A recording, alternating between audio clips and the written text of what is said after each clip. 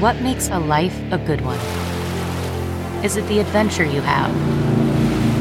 Or the friends you find along the way?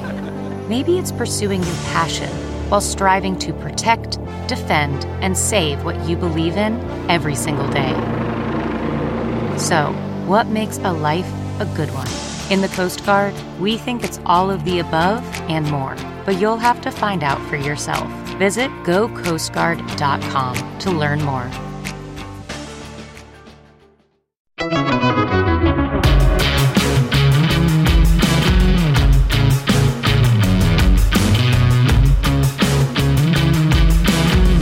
Warning, the Josh Hammer Show is intended for a mature audience. Listener discretion is advised. Paving a path forward for the new right. If you are a conservative, if you are a religious person, if you are a traditionalist, frankly, if you just love this country, fight back. And exposing the woke left. What is this identity politics drill? Why is the right playing into that? The only way out is through. This is the Josh Hammer Show. Major Supreme Court cases to end the term. Let's dive right in. Affirmative action, what a place to start. And what a ruling it was. So overdue. I mean, I think back to when I was coming up through the conservative legal movement, there were really few issues that resonated like the affirmative action issue as far as what this movement has set out for decades and decades to overturn the flawed precedents of.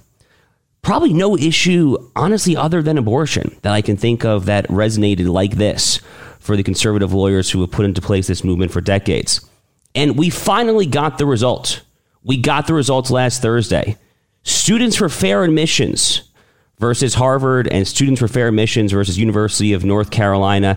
So they ended up, as we discussed in a previous show, they ended up granting cert to agree to hear both of these cases, one out of a public school, one out of a private school, just in case the legal questions were at all different to make sure they fully covered their bases from both Title VI, the statute, and the 14th Amendment's Equal Protection Clause.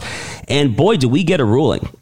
We got a ruling all right. You know, many of us were cautiously optimistic about this case for numerous reasons. And I say cautious because if there's one thing that those of us on the right who follow the court for years and years have been acculturated to do, it is be perpetually let down. But this is one issue where I think many of us were cautiously optimistic because if you remember back to the 2007 case called Parents Involved, a race-conscious case out of Seattle, Washington, it was then younger Chief Justice John Roberts himself who had perhaps his most famous line that he has ever put into the Supreme Court record, where he said, quote, "The way to stop discrimination on the basis of race is to stop discriminating on the basis of race."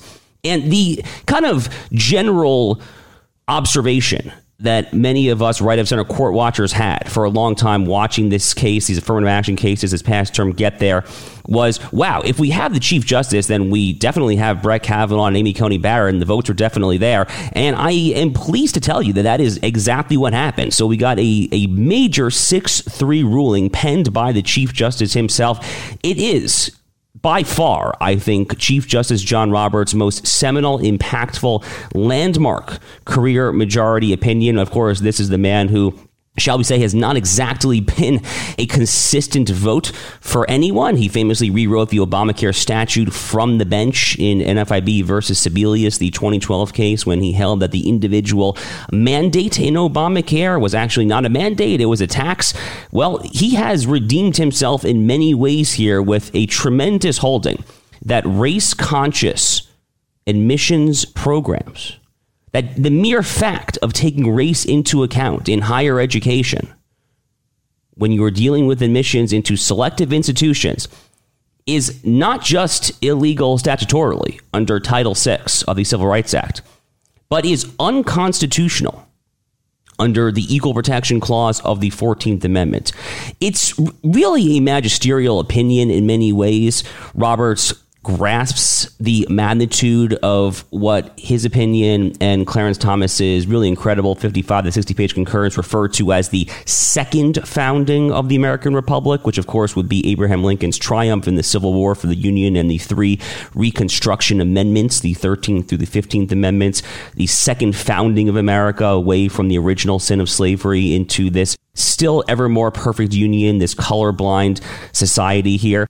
And Roberts does not mince words. He does not mince words in this opinion. He says repeatedly that to not take race into account, to have a colorblind constitution. If the Declaration of Independence means anything, if the 14th Amendment Equal Protection Clause means anything, it is that we are not a race-conscious society.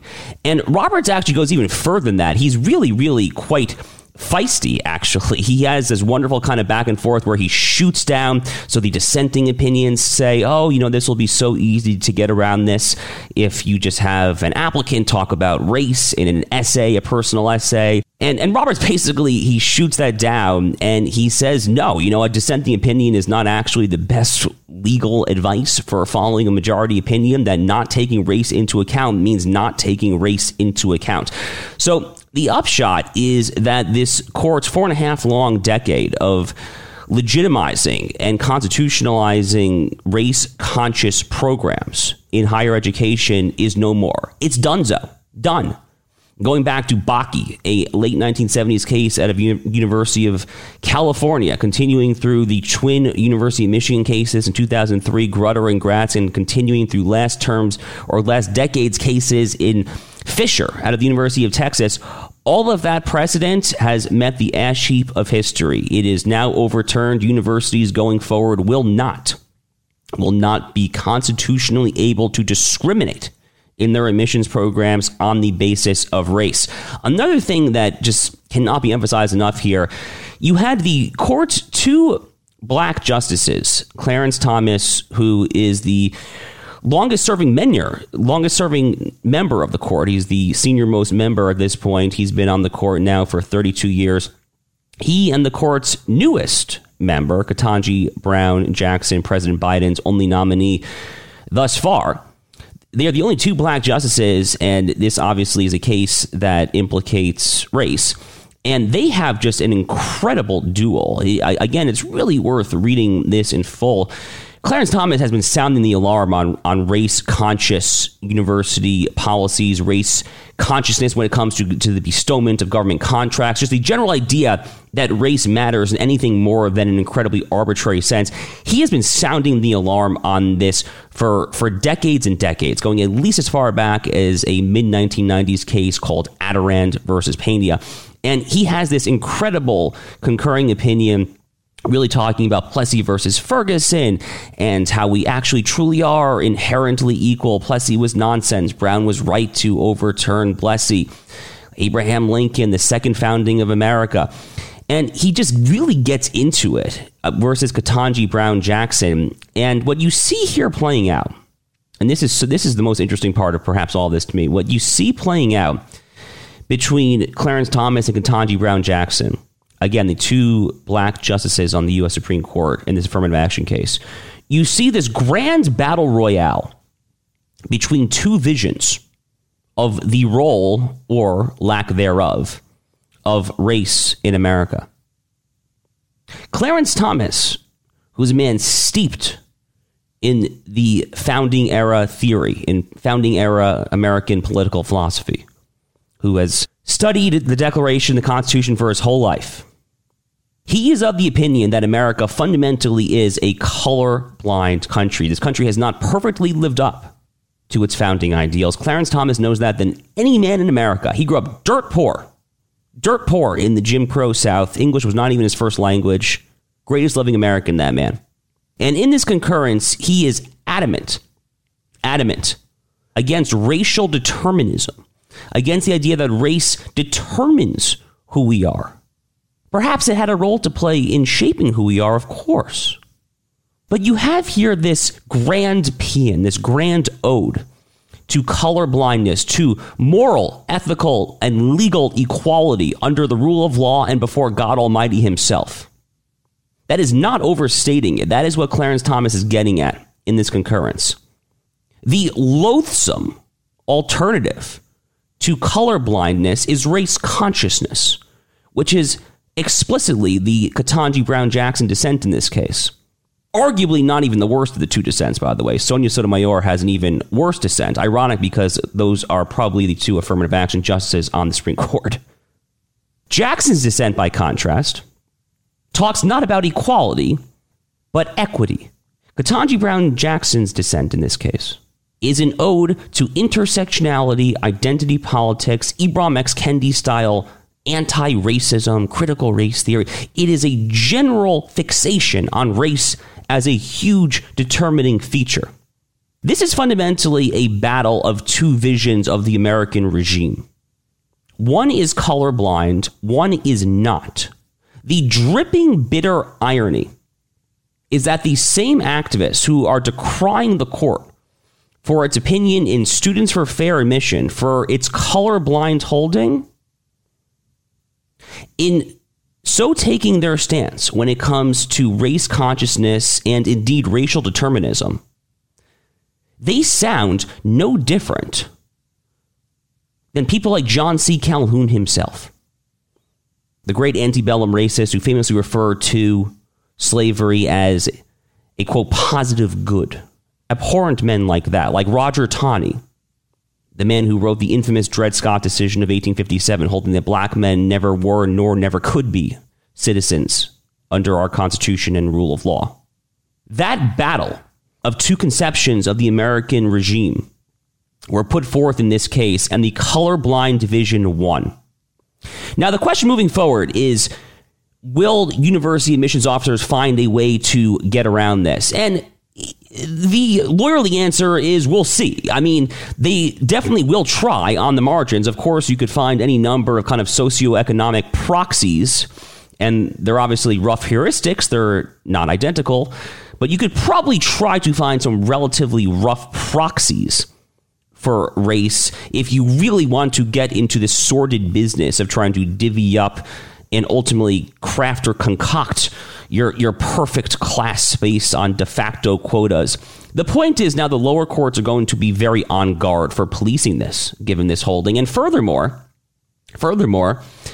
I believe that university admissions officers should be personally liable in a court of law for monetary damages if they are successfully sued for taking race into account, because the universities themselves cannot insure against illegal conduct. They can't do that. So that fact in and of itself should really dissuade a lot of tomfoolery. But yes, we're going to see how it plays out. There's a lot that will be sorted out from here when it comes to the various lawsuits, litigation, the lower courts, and things like that. But you cannot overstate the magnitude of this holding. This has been one of the big issues at the United States Supreme Court for a very long time. Again, some of us are cautiously optimistic about it because going back to the parents involved case, Roberts himself, the Chief Justice, has actually been consistent on this issue. Some recent cases, including this redistricting case, Allen versus Milligan out of Alabama, started to give us pause because there, John Roberts and Brett Kavanaugh sided with the liberals in a somewhat analogous race-conscious case when it came to the Voting Rights Act and redistricting. But in many ways, they have really redeemed themselves here.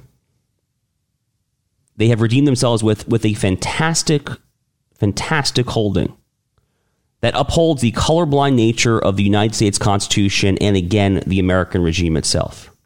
Here is how Clarence Thomas concluded his 58-page concurring opinion. He wrote, quote, "While I am painfully aware of the social and economic ravages which have befallen my race and all who suffer discrimination, I hold out enduring hope that this country will live up to its principles so clearly enunciated in the Declaration of Independence and the Constitution of the United States, that all men are created equal, are equal citizens, and must be treated equally before the law."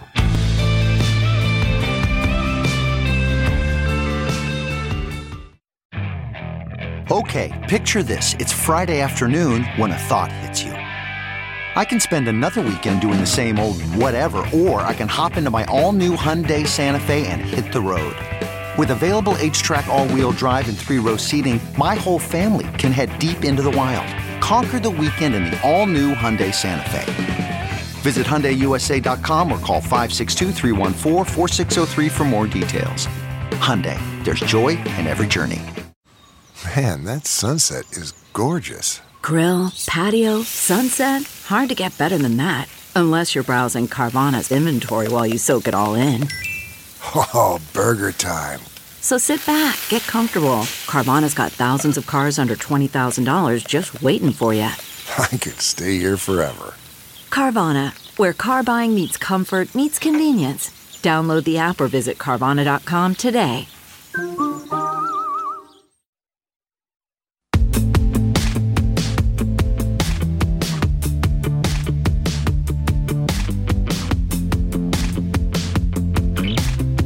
The Josh Hammer Show. Affirmative action was clearly the case of the term, but we had some other massive cases here. There was a huge case out of Colorado called 303 Creative, pitting free speech seemingly at odds against LGBT and the rainbow agenda. It's very much in this line of cases that some of us have kind of jokingly referred to as the bake the damn cake bigot style of cases. So those of you with a long enough memory will recall that these cases have been coming up and down the federal docket and indeed many state court dockets for a long time now. There was a case out of Washington State this past decade involving Baronelle Stutzman from Arlene's Flowers, who was this religious florist who was very, very happy to make flowers arrangements for weddings, but she just simply would not do so for a same-sex wedding because it violated her conscience. This poor woman faced litigation for a decade. Then there was poor Jack Phillips out of Colorado. He was the owner, he is the owner of Masterpiece Cake Shop, kind of an artisanal cake shop store outside of Denver, Colorado, and that case culminated at the Supreme Court in a fairly mealy-mouthed, moderate 7-2 Anthony Kennedy special of an opinion back in June 2018 that didn't really do a whole lot. So when many of us saw that this case, 303 Creative, also out of Colorado, also actually involving the same statute that the Masterpiece Cake Shop case was involved, the Colorado Anti-Discrimination Act, CADA for short, when we saw this case being granted cert, many of us actually, again, we were cautiously optimistic. After all, why would they agree to hear such a similar case 5 years after the very kind of procedurally technical, middle of the road, mealy-mouthed Masterpiece of Cake Shop opinion, unless they were actually willing to give us a broad holding here? So the fact pattern here is similar. So Lori Smith in this case is the litigant. She is not involved in preparing bouquets of flowers or in creating artisanal cakes. Rather, Lori Smith designs websites. Specifically, she designs wedding websites.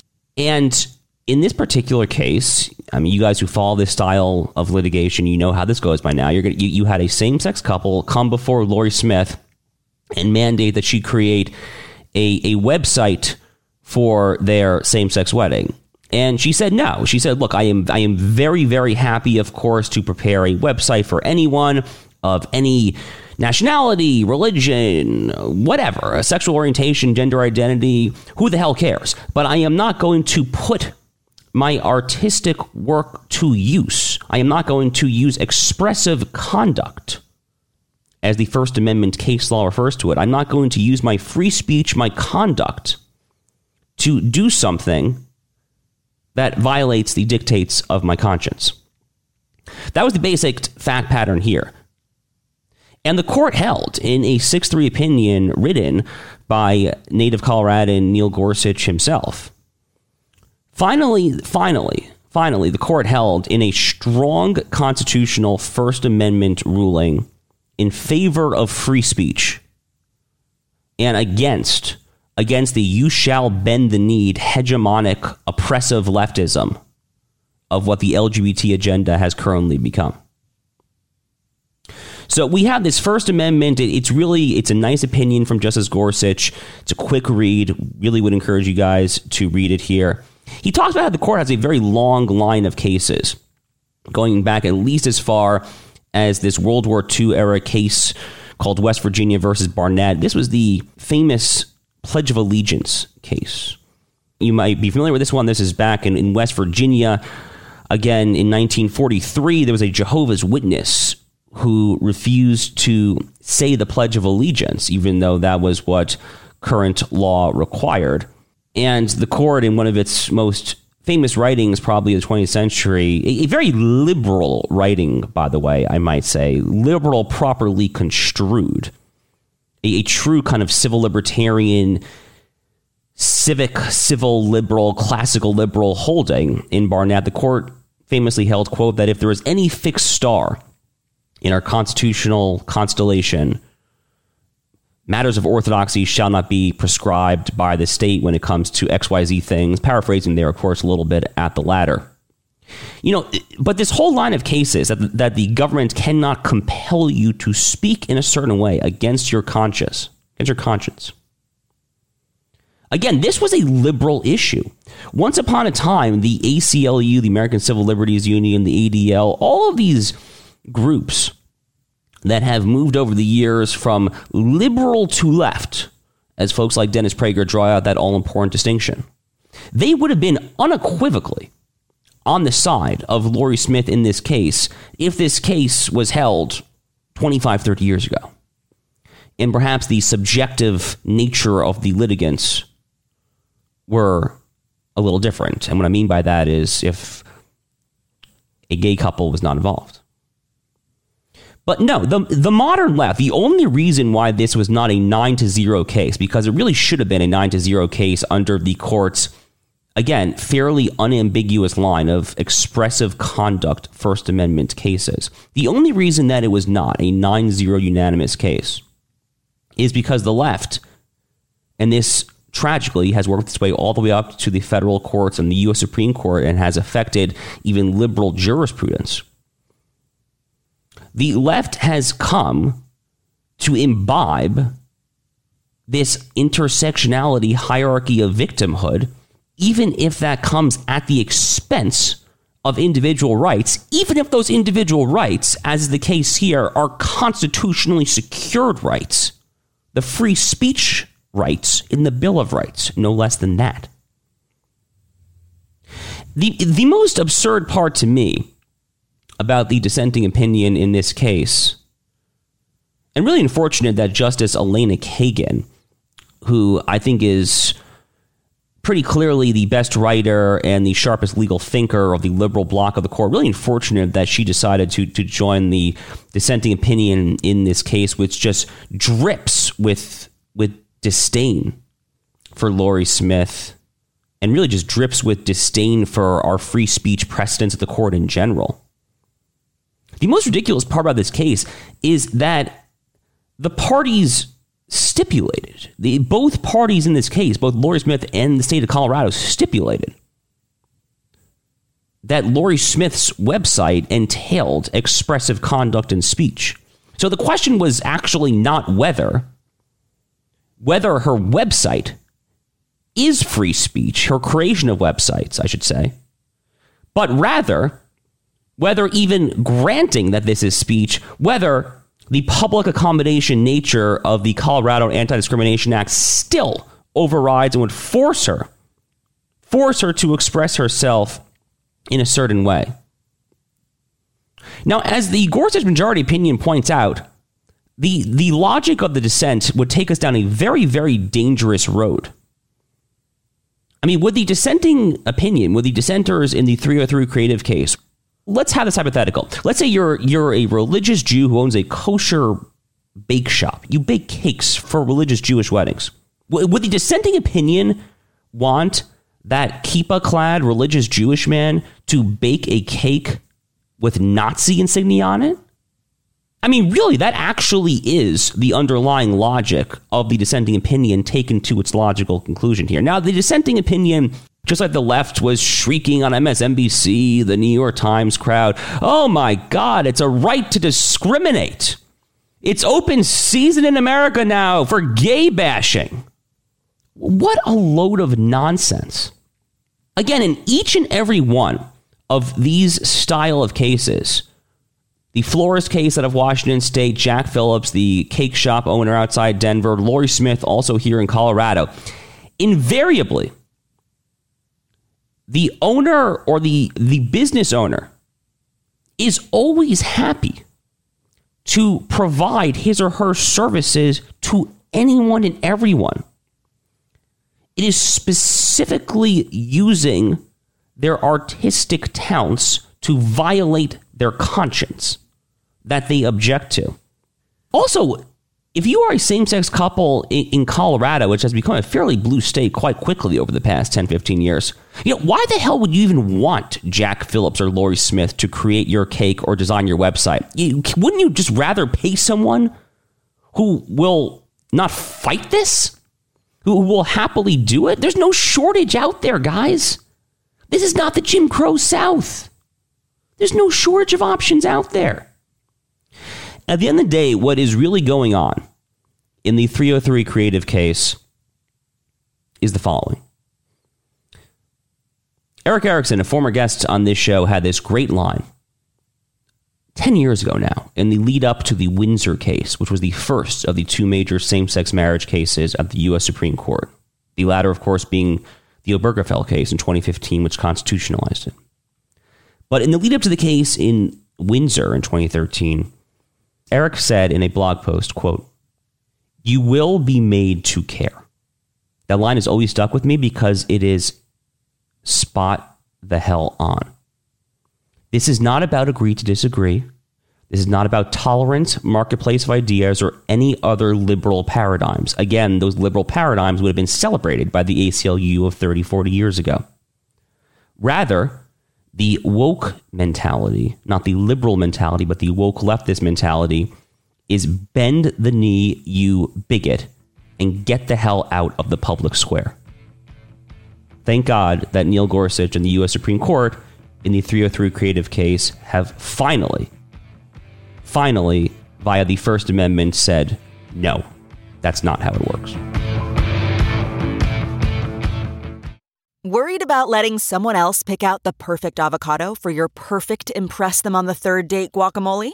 Well, good thing Instacart shoppers are as picky as you are. They find ripe avocados like it's their guac on the line. They are milk expiration date detectives. They bag eggs like the 12 precious pieces of cargo they are. So let Instacart shoppers overthink your groceries so that you can overthink what you'll wear on that third date. Download the Instacart app today to get free delivery on your first 3 orders, while supplies last. Minimum $10 per order. Additional terms apply.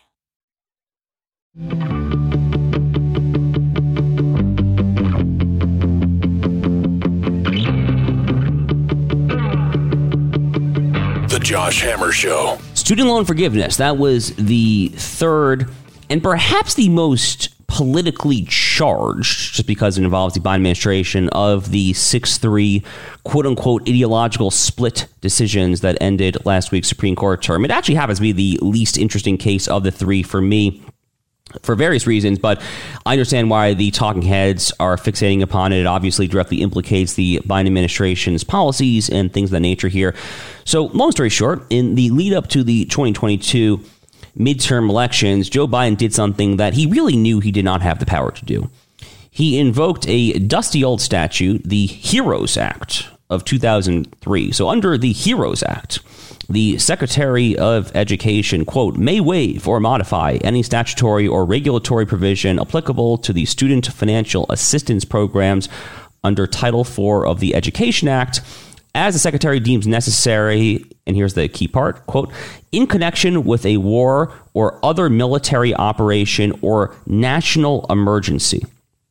So what the Biden administration did here is they claimed that COVID-19, and this was just last year, as this is 2022, 2.5 years after the pandemic started in March 2020, they claimed that this was still a, quote, national emergency under the HEROES Act, which would justify them in forgiving up to $20,000 in student loan forgiveness per borrower in a staggering sum totaling about $430 billion. And this was immediately tried in the lower courts. The question all along was whether or not the parties challenging this would have standing, which is what lawyers refer to as the injury that would basically get you into a federal court. You have to demonstrate injury. You have to demonstrate the fact that the court stands fit to redeem that industry. So in 2 decisions last Friday, the court held that individual plaintiffs, they unanimously held that individual plaintiffs did not have standing. But in a 6-3 decision, they held that at least the state of Missouri has standing because of this nonprofit government corporation that Missouri created called MOHELA, that's the acronym, that participates in the student loan market. So long story short, they found standing for at least Missouri. Then they actually got to the legal question, and they concluded that this was an incorrect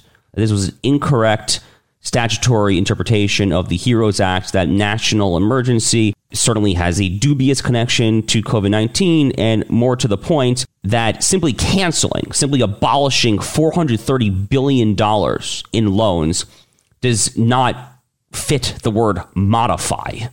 Because the word modify necessarily means if you're going to modify something, maybe you're going to increase it by a little bit, maybe you're going to delay it by a little bit, maybe you're going to do something like that. You're not just going to abolish the whole thing. So this was always a ridiculous legal stretch. It was an incredibly cynical legal ploy by Joe Biden to take us down this road in the first place. I had very little in the way of doubt how this case would come out on the actual statutory interpretation question. Again, the only question all along was whether or not they would find standing to actually reach the legal question. And again, strikes me as a slam dunk, but it nonetheless was a 6-3 opinion. Unfortunately, many of these partisan issues, so to speak, end up with these splits, and the liberal justices kind of did the Biden administration's bidding in this particular case. I mean, the HEROES Act was always a ridiculous pretext for Joe Biden to try to do this thing unilaterally. The HEROES Act was passed in 2003. Again, recall, this is in the context of the Iraq War, the Afghanistan War. That is transparently why the statutory language that I just read earlier refers to a, quote, in connection with a war or other military operation. So it definitely was not intended to be used for this purposes. I think that would go really without saying. And, it does recall this axiom that the late, great Justice Antonin Scalia said many, many years ago, before he passed away, of course, where he said, quote, Congress does not hide elephants in mouse holes. And what he meant by that is that Congress does not implicitly or silently, hidden in the shadows, either legislate something of massive national economic, social, or geopolitical importance, or, heaven forbid, delegate it to the executive branch for them to do so unilaterally, absent very clear language. So the natural corollary of this elephant in mouse hole doctrine, if we want to call it a doctrine, is what the court has come in recent years to refer to as the major questions doctrine. We discussed this on this show about a year ago in the context of a case last term called West Virginia versus EPA, very similar style of case. And the major questions doctrine basically says that when it comes to these matters of major social, economic, or geopolitical consequence, in order for the executive branch to act unilaterally, Congress has to have delegated that authority in extremely clear, unambiguous language. And for all the reasons that we just discussed, that simply was just not the case here. Now, it's worth emphasizing again that Joe Biden knew this. Joe Biden knew this. The cynical old senile dude know this. How did he know this? Because as his then own House Speaker Nancy Pelosi said, Biden doesn't have this power. This is a direct, it's by the way, Chief Justice John Roberts going out with a bang last term with the affirmative action case and also the majority opinion in Biden versus Nebraska in this case. Roberts actually quotes Nancy Pelosi directly. Pretty rare for a Supreme Court justice to kind of quote a recent member of Congress, a senator in this nature. I thought it was absolutely delectable. So it's page 23 of the opinion. Roberts quotes Nancy Pelosi at a press conference from July 28th, 2021. Nancy Pelosi said, quote, people think that the president of the United States has the power for debt forgiveness. He does not. He can postpone. He can delay, but he does not have that power. That has to be an act of Congress. Close quote. So again, when you've lost Nancy Pelosi, like you've probably lost the plot here, dude. And again, I say that just to kind of shine a spotlight on how ridiculous it is that the three liberal justices on the court still dissented in this case. But again, these partisan times tend to bring out some of the worst partisan instincts of people. When it comes to the student loan policy, the court is not saying that Congress cannot do this. Congress has the power of the purse, after all. Congress can draft a new statute Currently, the federal government has this horrific monopoly on the student loan market. Many of us view that as somewhat of the original sin for skyrocketing tuitions and the engorgement of diversity crats and the DEI apparatus in university administrations. The fact that these tuition dollars are just going up and up and up and up every year. It's really kind of the original sin of so much of the ills and social maladies that currently afflict higher education. And so much of that has as its point of origin the fact that the federal government has a monopoly on student loans. But because the federal government has a monopoly on student loans, Congress can legislate on this. All the court is saying is that the executive branch cannot do so unilaterally, absent very, very clear legislation on the subject. Very, very straightforward ruling here. The dissent says that the judiciary has overstepped its authority and has effectively taken this authority from the executive branch that has it basically backwards. The executive branch stole the authority from Congress. The judiciary was just forced to referee the dispute.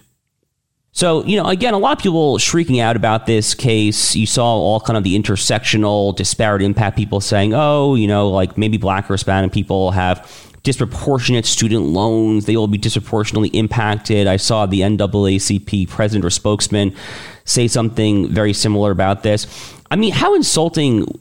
Even accepting that is true, because I don't have the data in front of me, even accepting that is true, how insulting is that to Black and Hispanic Americans who have paid their student loans and may have loans on other stuff?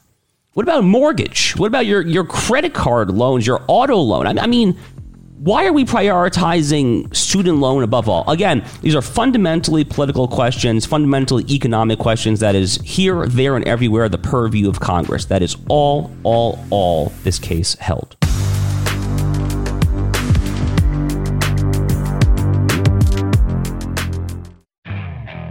Okay, picture this. It's Friday afternoon when a thought hits you. I can spend another weekend doing the same old whatever, or I can hop into my all-new Hyundai Santa Fe and hit the road.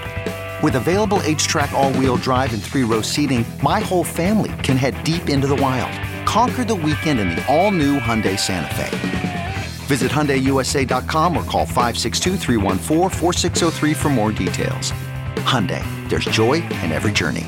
CarMax is putting peace of mind back in car shopping by putting you in the driver's seat to find a ride that's right for you. Because at CarMax, we believe you shouldn't just settle for a car. You should love your car. That's why every car we sell is CarMax certified quality, so you can be sure with upfront pricing that's the same for every customer. So don't settle. Find love at first drive and start shopping now at CarMax.com. CarMax, the way car buying should be. The Josh Hammer Show. So because of the way this term ended, with these three cases in particular going out with a bang like that, you saw all the usual suspects decrying the court as not normal, not a normal court, as Joe Biden said. AOC was on CNN this past weekend saying it's an authoritarian court. And recall that this builds on 3 months now, roughly, of clearly collusive left-wing disinformation from the media above all, and political actors to a lesser extent, that have sought to delegitimize the Supreme Court. So ProPublica has put out numerous pieces utterly tarring and feathering Clarence Thomas and Sam Alito as somehow ethically conflicted. Hint, hint, they are not. Politico did the same thing about a real estate transaction involving Neil Gorsuch out in Colorado. Hint, hint, he did nothing wrong. Business Insider, I think it was, had some utterly stupid piece about how John Roberts' wife is a high-ranking legal recruiter and alleging that she shouldn't be making this kind of money. She is a lawyer in her own right, for God's sake. She can make money as a lawyer how she sees fit. So lots and lots of attention from all of that to this utterly dumb Senate Judiciary Committee hearing on quote-unquote ethics reform 2 months ago. The left has been building up to the end of this term. They have been laying the groundwork for a while for this full-scale delegitimization effort, and we're starting to see yet again, that effort reach something of a fever pitch. It would not surprise me if calls for court packing come back. Recall that Joe Biden ran on a platform that he would institute a commission to look into court packing. That is what he did. The court packing commission came back fairly inconclusive. That shut up some of the idiot leftists. It did not shut up many others. I think calls for court packing are probably going to come back soon. We've started to see AOC and some others start talking about impeachment of select justices. So a few things are worth noting here. We actually have data on which justices voted in the majority most often and which did not. So I'm looking here at the data, which was compiled by Jonathan Adler, a professor at Case Western Reserve University. I actually debated Professor Adler on an unrelated question on abortion about a year and a half ago. It was really a great debate. So he had this blog post just cranking the numbers. And the justices who are most frequently in the majority of this past term are the three moderate Republican nominees, the three moderate justices, Brett Kavanaugh, John Roberts, and Amy Coney Barrett. The next two are the two most left-wing members of the court, Ketanji Brown Jackson and Sonia Sotomayor. Do you know which of the two justices were least frequently in the majority this past term, who found themselves dissenting most often? Oh, that would be the two most reliable conservatives on the U.S. Supreme Court, Clarence Thomas and Samuel Alito. I mean, what a joke, this whole sustained, we're going to put up our arms and yell, you are not normal, delegitimized.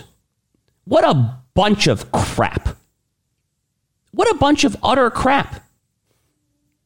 In some of the other big cases this term that came out before this final week, one of which we mentioned on a previous show, Allen versus Milligan. It was a high-profile Voting Rights Act redistricting case out of Alabama that came out in the left's favor, directly helped Democrats reacquire the House by drawing another black majority district in Alabama, actually. Where were these people then? Where were these leftists yelling abnormal court then? All that is going on here, all that is going on when it comes to the headlines, the performative press conferences, and what you've been seeing since Thursday of last week when it comes to the Supreme Court, all that this amounts to is very simple. They are reacting to the fact that unlike virtually any other national institution of political, legal, or economic importance, the U.S. Supreme Court is not unanimously, monolithically dominated by the left. That it is a vaguely right of center court. That is it. That is what the left has been freaking out about. That is what has led them to condemn racial equality and affirmative action, to condemn free speech rights and 303 Creative, and to condemn the most basic of separation of powers ideals in the student loan case. After being a staple in American media for over 90 years, Newsweek now brings you an exceptional lineup of podcasts. The Debate. They'll recognize how these policies aren't working. They'll feel the pain and they'll change their behavior. The Josh Hammer Show. Restore the principles and the political paradigms of the American founding. The Crystal Knight Show. Just because officers are black doesn't mean that the policing system still isn't inherently racist. Fast Women. Chevy's actually doing really well, and Honda's really not. Wow. She's like the opposite of most people's perception of them. It is. The Parting Shot. Every year when the new nominations are announced, I get this excited, nostalgic feeling, and it brings out that little kid in me who just loved movies. The Royal Report. Harry and Meghan's head of comms has announced they now move forward to their kind of future outside the royal family. Newsweek podcasts. New episodes drop weekly. Download or listen now at newsweek.com or wherever you get your podcasts.